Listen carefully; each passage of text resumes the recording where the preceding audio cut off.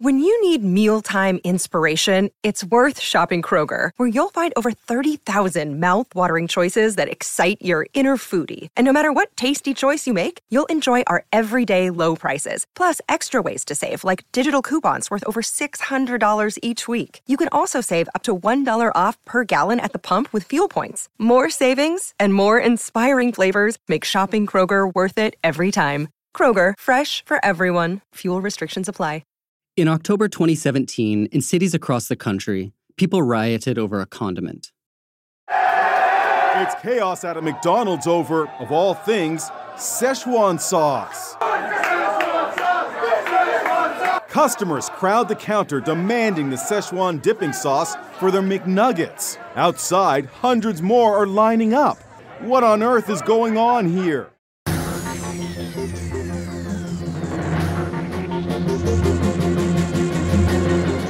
The McDonald's rioters were fans of Cartoon Network's smash hit animated series Rick and Morty.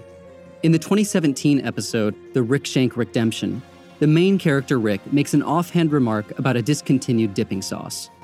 In 1998, they had this promotion for the Disney film Mulan, where they created a new sauce for the McNuggets called Szechuan sauce, and it's delicious. And then they got rid of it, and now it's gone. Immediately after, Rick and Morty's passionate fan base began petitioning McDonald's to bring it back. McDonald's was besieged with demands from Rick and Morty fans to bring back the sauce. And they did, but just for one day, and only in select restaurants. They were given just 20 packets each. 20 packets per store was not nearly enough to meet demand, leaving many fans empty-handed and angry. I want Szechuan sauce. Where's my Szechuan sauce? Give our sauce! In some cases, police were called to disperse the unruly crowds. This strange obsession with a dipping sauce mirrors the show in several ways. On the surface, it's obviously ridiculous, a kind of ironic performance joke. But it also reflects a deeper belief about the universe and our place in it. Rick and Morty follows Rick Sanchez, an anarchic scientific genius, and his dim-witted grandson Morty on a series of absurd intergalactic adventures. One of Rick's inventions is a portal gun that lets him travel across time, space, and dimensions, revealing a vast, amazing, but ultimately meaningless multiverse. In the 2014 episode Rick Potion No. 9, Rick attempts to make a love potion for Morty, but instead he accidentally turns the entire human race into grotesque Jabba the Hutt-esque monsters. Our heroes flee to a parallel dimension, where their parallel universe bodies have been blown apart in a botched experiment. They bury their mutilated bodies in the backyard and take their place, leaving the old Earth for lost. Understandably, Morty frets about their old world and everyone in it. What about the reality we left behind? What about the reality where Hitler cured cancer, Morty? The answer is don't think about it. After this experience, Morty lets go of any hope of finding meaning in his life. And every morning, Summer, I eat breakfast 20 yards away from my own rotting corpse. Nobody exists on purpose. Nobody belongs anywhere. Everybody's gonna die. Come watch TV. Rick and Morty is inspired by a genre of fiction called cosmic horror, pioneered by the early 20th century American writer H.P. Lovecraft. Lovecraft described cosmic horror as, quote, the sense that ordinary life is a thin shell over a reality that is so alien and abstract in comparison that merely contemplating it would damage the sanity of the ordinary person. Many forms of science fiction metaphorically place humans at the center of the universe. Their plot lines give humanity starring roles in waging space wars or bringing about galactic peace. Cosmic horror, on the other hand, posits that no one in the universe cares about Earth or its human inhabitants. Even more unnerving, in Rick and Morty's universe, there are infinite Ricks and infinite Mortys in infinite other realities, none of whom is special or unique. In such a vast and incomprehensible universe, nothing human-sized could possibly hold much meaning. This is the frightening idea behind cosmic horror. Not that vicious aliens might invade, but that we are irrelevant. That essentially we mean nothing. And if that's true, everything is equally unimportant as everything else. So why not get absurdly obsessed with a dipping sauce? This is Ministry of Ideas, a podcast about the ideas that shape our world. I'm Zachary Davis.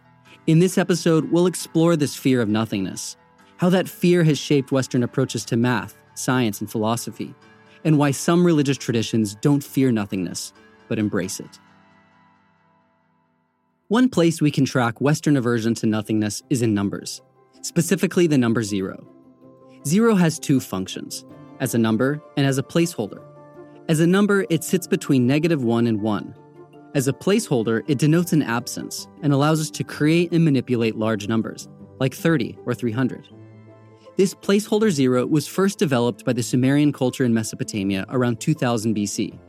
They inserted a slanted wedge symbol between numbers to indicate the absence of a number in a given place. The ancient Mayans also developed this kind of 0, sometimes representing it with empty turtle shells, and other times with the head of the Mayan god of death. But it was on the Indian subcontinent that 0 became a number in its own right. The first known use of 0 as a number appears on the Bakshali manuscript, a text written by merchants in Sanskrit between 224 and 383 AD on leaves of birch bark. The book is full of fractions, square roots, and other calculations, but it also has hundreds of little dots, the first zeros. In the BBC documentary The Story of Maths, Oxford professor Marcus du Sautoy describes the implications of this innovation. The Indians transformed 0 from a mere placeholder into a number that made sense in its own right. A number for calculation, for investigation. This brilliant conceptual leap would revolutionize mathematics. Over the following centuries, Indian mathematicians continued to refine their understanding of 0. In 628 AD, the Indian astronomer Brahmagupta went farther than the Bakshali merchants, who were primarily interested in counting things, by treating numbers as purely abstract quantities, separate from any physical reality. This allowed him to describe 0 as the result of subtracting a number from itself. Brahmagupta's book was called The Opening of the Universe, and the little dots he used in his calculations ultimately evolved into the circular shape of 0 we know today. 0 came relatively late to the Western world. The Greeks stumbled upon it when they plundered the remains of the Babylonian Empire in 331 BC. They briefly used it as a placeholder in some astronomical calculations, but they eventually abandoned it, perhaps because in their more geometry-based tradition, 0 wasn't necessary. But there may have been a philosophical reason the Greeks never developed 0 themselves. They believed it couldn't exist.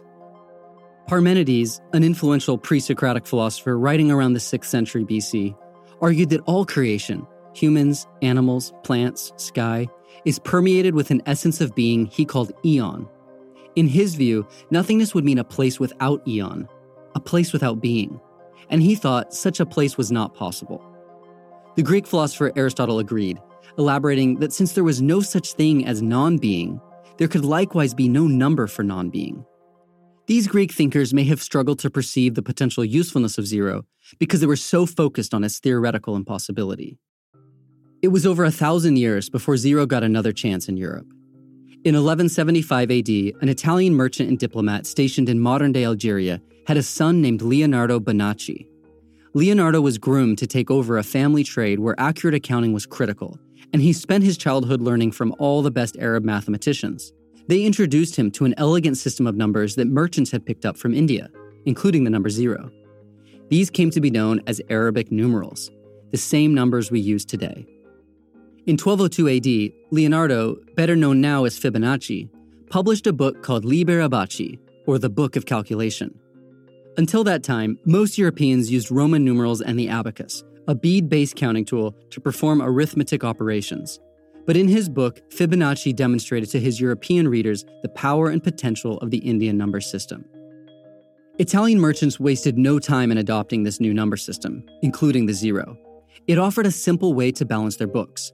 When the positive and negative amounts of their assets and liabilities equaled 0, they knew they were good to go.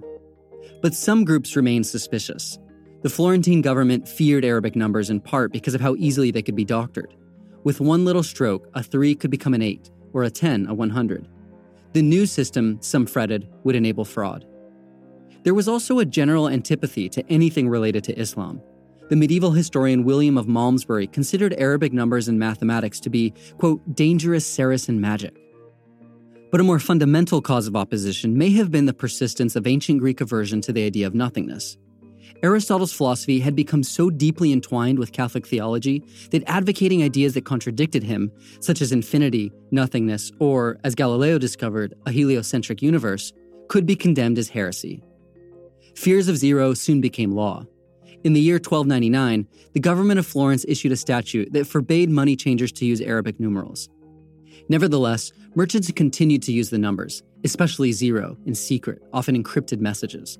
This gave rise to the word cipher, meaning code, from the Arabic word for 0, sifr. Ultimately, the demands of commerce proved stronger than the anxieties of the church, and Arabic numbers became the new standard. The adoption of 0 revolutionized finance and then spread to other fields. Today, 0 enables the complex algorithms and technologies that define the modern world, down to the binary codes that help transmit this podcast. 0 helped give us the power to understand our reality better than ever before. But even as the Western world overcame its opposition to 0, its fear of nothingness took new forms. In virtually all human genesis stories, humanity has played a significant role in the cosmic drama. We are never the creators of the universe, but we always have a special relationship to those creators. In the Western world, this dominant schema for this relationship was known as the Great Chain of Being. This theory originated from ideas put forth by Plato, Aristotle, and the Neoplatonist philosopher Plotinus, and was one of the fundamental doctrines of the Catholic Church in the Middle Ages. The Great Chain of Being placed humanity in the center of a hierarchy, with God and the angels above us, and animals, plants, and minerals below. Humans were unique in all creation because they alone combined the material nature of animals with the spiritual nature of angels. Reinforcing our cosmic importance was a model of the universe that placed the Earth at the very center. The American astrophysicist Neil deGrasse Tyson describes this mindset in the 2014 Fox miniseries Cosmos. A mere 4 centuries ago, the sun, planets, and stars were just lights in the sky that revolved around the Earth, and that we were the center of a little universe, a universe made for us. Most people in 1599 believed that, but new scientific discoveries were beginning to challenge our privileged location in space.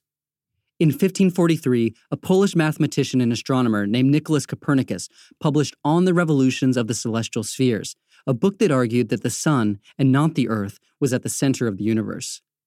Even more provocative were the theories of Giordano Bruno, a Dominican cleric writing 30 years later. He agreed with Copernicus that the Earth was not the center of the universe, but he also thought that Earth wasn't unique. In his view, there were, quote, countless suns and countless worlds in the universe, no less inhabited than our Earth, as magnificent as our own, perhaps more so. For these and other speculative doctrines, he was burned at the stake as a heretic. But over time, we've learned that Bruno's ideas of the unimaginable immensity of the universe was more or less correct. Compounding the sense of insignificance that came from our expanding universe was Darwin's theory of human origins.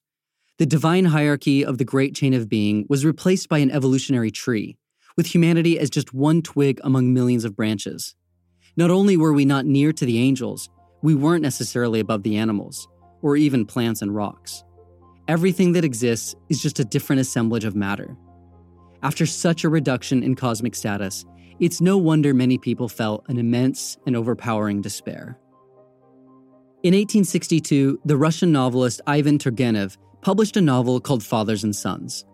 One of the characters, Bazarov, only accepts that which can be scientifically proven, and thus completely rejects traditional religious, political, and cultural beliefs. He makes his purpose in life to destroy all existing institutions and values. Turgenev calls Bazarov a nihilist, derived from the Latin word for nothing. The skeptical attitudes towards truth, custom, and meaning that Bazarov represented continued to spread in the 19th century, finding its most powerful and lasting expression in the German philosopher Friedrich Nietzsche. Nietzsche prophesied that belief in God would continue to wane, and that finding new sources of meaning was humanity's most necessary and challenging task. In his 1888 work, Will to Power, he wrote, "Why has the advent of nihilism become necessary? Because nihilism represents the ultimate logical conclusion of our great values and ideals. We require new values." Nietzsche and many of the existentialist philosophers who followed him, like Albert Camus and Jean-Paul Sartre, believed that any new values would have to come from ourselves. No longer given, meaning would have to be achieved, whether through creative work, relationships, or simply the pursuit of freedom and understanding. Generating our own meanings in life can be a burden, but as the philosopher Alain de Botton explains in a 2014 School of Life video, the existentialist approach can also be liberating. The admission that life doesn't have some preordained logic and is not inherently meaningful can be a source of immense relief when we feel oppressed by the weight of tradition and the status quo. While existentialists tried to fill the void of God, others looked straight into the abyss. You are fully present in this moment, aware of your body and your breath, and thoughts of the past and the future do not need to concern you. Give yourself permission to let go. The mandate to empty your mind is a catchphrase in meditation and yoga circles. But striving to bring your mind to a place of emptiness wasn't originally meant to help clear away your anxieties or calm your caffeinated brain. It was a radical statement about the nature of reality, both physical and mental. According to the 2nd century Buddhist philosopher Nagarjuna, all things are empty, including our sense of self. In fact, he taught that emptiness was the true nature of the universe, and that nirvana was achieved by properly orienting one's life around that fact. The term for this idea is shunyata, translated as emptiness or voidness. It's related to shunya, the Sanskrit word for zero. According to Marcus de Sautoy, it's no accident that the culture that produced shunyata is the same that pioneered the idea of zero. Here he is again in the story of maths.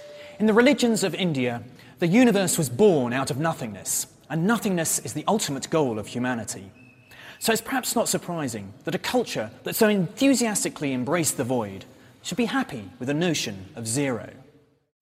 The popular math writer Alex Bellos, author of the books The Grapes of Math and Here's Looking at Euclid, agrees with this interpretation.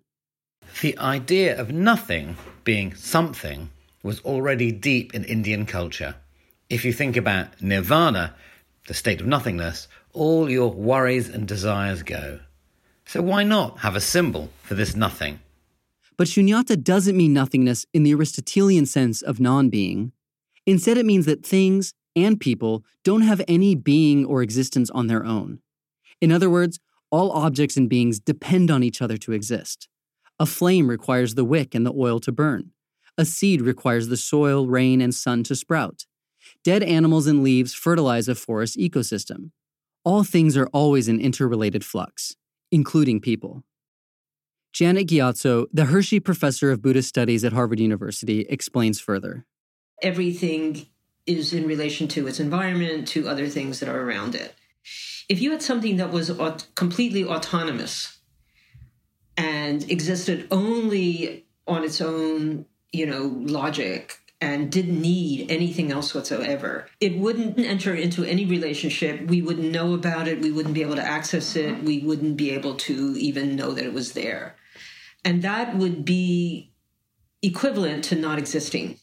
For many European thinkers wrestling with nihilism in the 19th century, this Buddhist idea that people depend not on a transcendent God, but on their material environments for existence, seemed more compatible with the emerging scientific worldview than Christianity was. Buddhism greatly influenced Arnold Schopenhauer's pessimistic philosophy, and even won rare praise from Nietzsche in his 1895 book, The Antichrist, where he called Buddhism, quote, 100 times as realistic as Christianity. Since then, Buddhist ideas and practices have flourished in the Western world.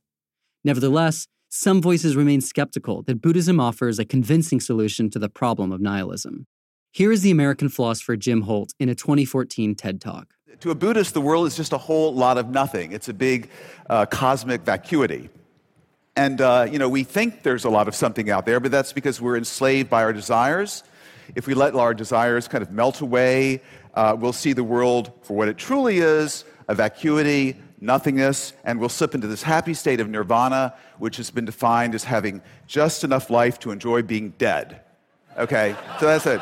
That's the Buddhist thing, okay? But I'm not. I'm a Westerner, and I'm still concerned with the puzzle of existence. From certain Western perspectives, it makes sense to be skeptical of nothingness. But Gyatso says that the refusal to take Buddhism seriously also comes from a commitment to Western absolutes, an aversion to relativism, and the centrality of human ego. People feel very anxious. If you're going to tell them that there are no truths that you can hold on to, it sounds very scary. In fact, if you understand the way that plays out in Buddhist societies, you see that it's not necessarily so scary after all. It doesn't really mean that you give up on everything that you believe in and all of a sudden you're thrown into an abyss or a vacuum. All it means is that you have a certain sense of recognition that you live in a world that's very specific to a particular culture and a particular group, and these are constructs. The relativism Shunyata implies, far from leading to a kind of anarchic do-what-you-want way of life, is intended to encourage widespread and authentic compassion. If the self is reduced to nothing, care for others can take its place. In the psychological and social realm, it has to do with compassion, empathy. So that's an attitude. But that, of course, then translates into action. How you lead your life is that you're not only always focused on yourself, because for one thing, you're not busy building up your ego all the time. The Buddhist approach to nothingness is not to fight against it, but to embrace it. Buddhism isn't the only tradition to embrace nothingness. It is also found in the mystical traditions of all three Abrahamic religions. The 16th century Christian mystical theologian St. John of the Cross expressed the need for kenosis, or the emptying of oneself, in order to become receptive to God. In Sufi Islam, nothingness, or fana, the passing away or complete denial of the self, is a central step to realizing the fundamental unity of God and self. And in Jewish Kabbalah, nothingness is a very piece of God. Kabbalists called this part of God Ayin, the primordial nothingness from which the universe sprang into existence. It sounds very strange to speak of God as nothing or nothingness. That's Daniel Matt, a preeminent scholar of Kabbalah and a translator of the central Kabbalistic text, the Zohar, into English. God is nothing. Now, that is not a statement of atheism. It's not saying that God does not exist. It's really saying God is beyond anything we can conceptualize. So it's a way to speak of the boundlessness, the indefinability of God by using this paradoxical term, ayin. In Kabbalah, God is like no thing, and so there are no words we can use to speak about him. In the 18th century, the emerging Hasidic movement in Western Ukraine began to popularize the highly complex theology of the Kabbalists by transforming it into something that regular adherents could practice. Ayin, rather than a strange and unknowable part of God, became, among other things, a medium for self-transformation. The Hasidic leader Dov Ber of Mezerich encouraged his followers to switch the letters of Ani, Hebrew for I, into Ayin, Hebrew for nothing, to turn ego into nothing. He likened this transmutation of the ego to that of a sprouting seed. The seed itself is not evil, but it must destroy itself in order for the plant to sprout. We must first become nothing in order to become something greater. And liftoff of the Space Shuttle Discovery with the Hubble Space Telescope, our window on the universe. In 1995, a team of NASA scientists pointed the Hubble Space Telescope at a seemingly empty patch of sky near the Big Dipper. They wanted to take pictures of distant galaxies and were trying to find a spot uncontaminated by nearby light. Mark Dickinson, an astronomer who was on the original Hubble team, explains their reasoning at a 2017 Astronomy on Tap event in Austin, Texas. Where did we point? Well, we pointed at nothing, basically. We pointed at a very carefully chosen nothing. Dickinson and his team watched that patch of nothing for 10 days. In that tiny speck of space, they were astonished to discover 3,000 galaxies, each containing billions of stars. That number turned out to be a low estimate. When NASA scientists repeated the process with longer exposures and more sensitive equipment a few years later, they saw upwards of 10,000 galaxies in that seemingly empty spot. Confronted with the mind-melting scale of the universe, which may only be one universe out of countless others, one can't help but wonder, what possible influence or importance can one human have? Perhaps this is why Rick and Morty strikes a chord with so many today. The show both confirms our fears of meaninglessness and provides comic relief for them. But the relief is not just comic. Dan Harmon, the co-creator of Rick and Morty, spoke to the deeper consolation the show provides on a video for Cartoon Network's Adult Swim. Do I agree with Rick that nothing means anything? No, I do not, because the knowledge that nothing matters, while accurate, gets you nowhere. The planet is dying, the sun is exploding, the universe is cooling, nothing's gonna matter. The further back you pull, the more that truth will endure. But When you zoom in on Earth, when you zoom into a family, when you zoom into a human brain and a childhood and experience, you see all these things that matter. We have this fleeting chance to participate in an illusion.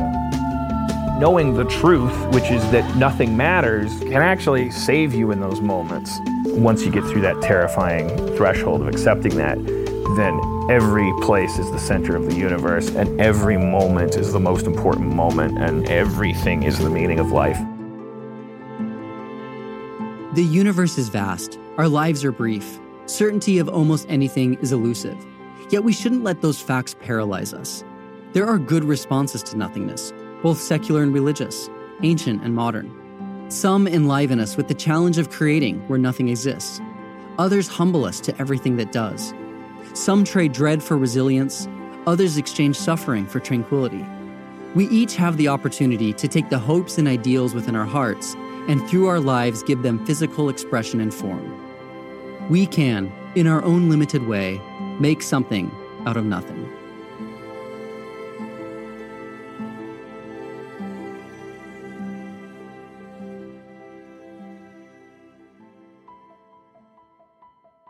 This episode was produced by Daniel Lev Shkolnick. Ministry of Ideas is an initiative of the Religious Literacy Project at Harvard Divinity School.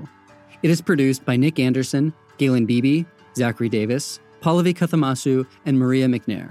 Sound design and music is by Steve LaRosa. Special thanks to Alex Kingsbury and Dante Ramos from the Boston Globe Ideas section for their ongoing support. If you enjoy this podcast, you can support us by sharing the show with your friends, reviewing us on Apple Podcasts, or becoming a patron on Patreon. For more information, visit our website at ministryofideas.org. You can connect with us on Twitter, Facebook, and Instagram, where we're at Ministry of Ideas. You can also email us at zachary@ministryofideas.org. We would love to hear from you. Ministry of Ideas is a proud member of Hub and Spoke, a Boston-centric collective of smart, idea-driven podcasts. You can check out all of our shows at hubspokeaudio.org. Today, I want to tell you about a new Hub and Spoke show called Culture Hustlers. Each episode, host Lucas Spivey speaks with artists, performers, writers, designers, and other cultural entrepreneurs about how they manage to make a living making culture. Lucas hosts the show from inside the Mobile Incubator, a 57 Shasta camper towed by a 73 Canadian ambulance. The beauty of the show is that it's about how people pursue their dreams and make it real. The show's entire 13-episode first season is available at culturehustlers.com/dispatches. Hub and Spoke Audio Collective.